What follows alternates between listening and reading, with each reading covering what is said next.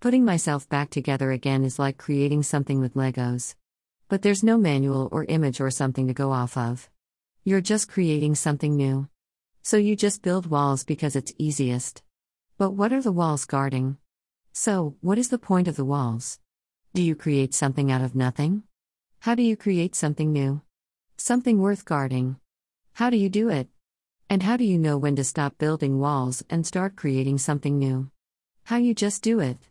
You can't put something back together if it never existed and it was never anything put together in the first place.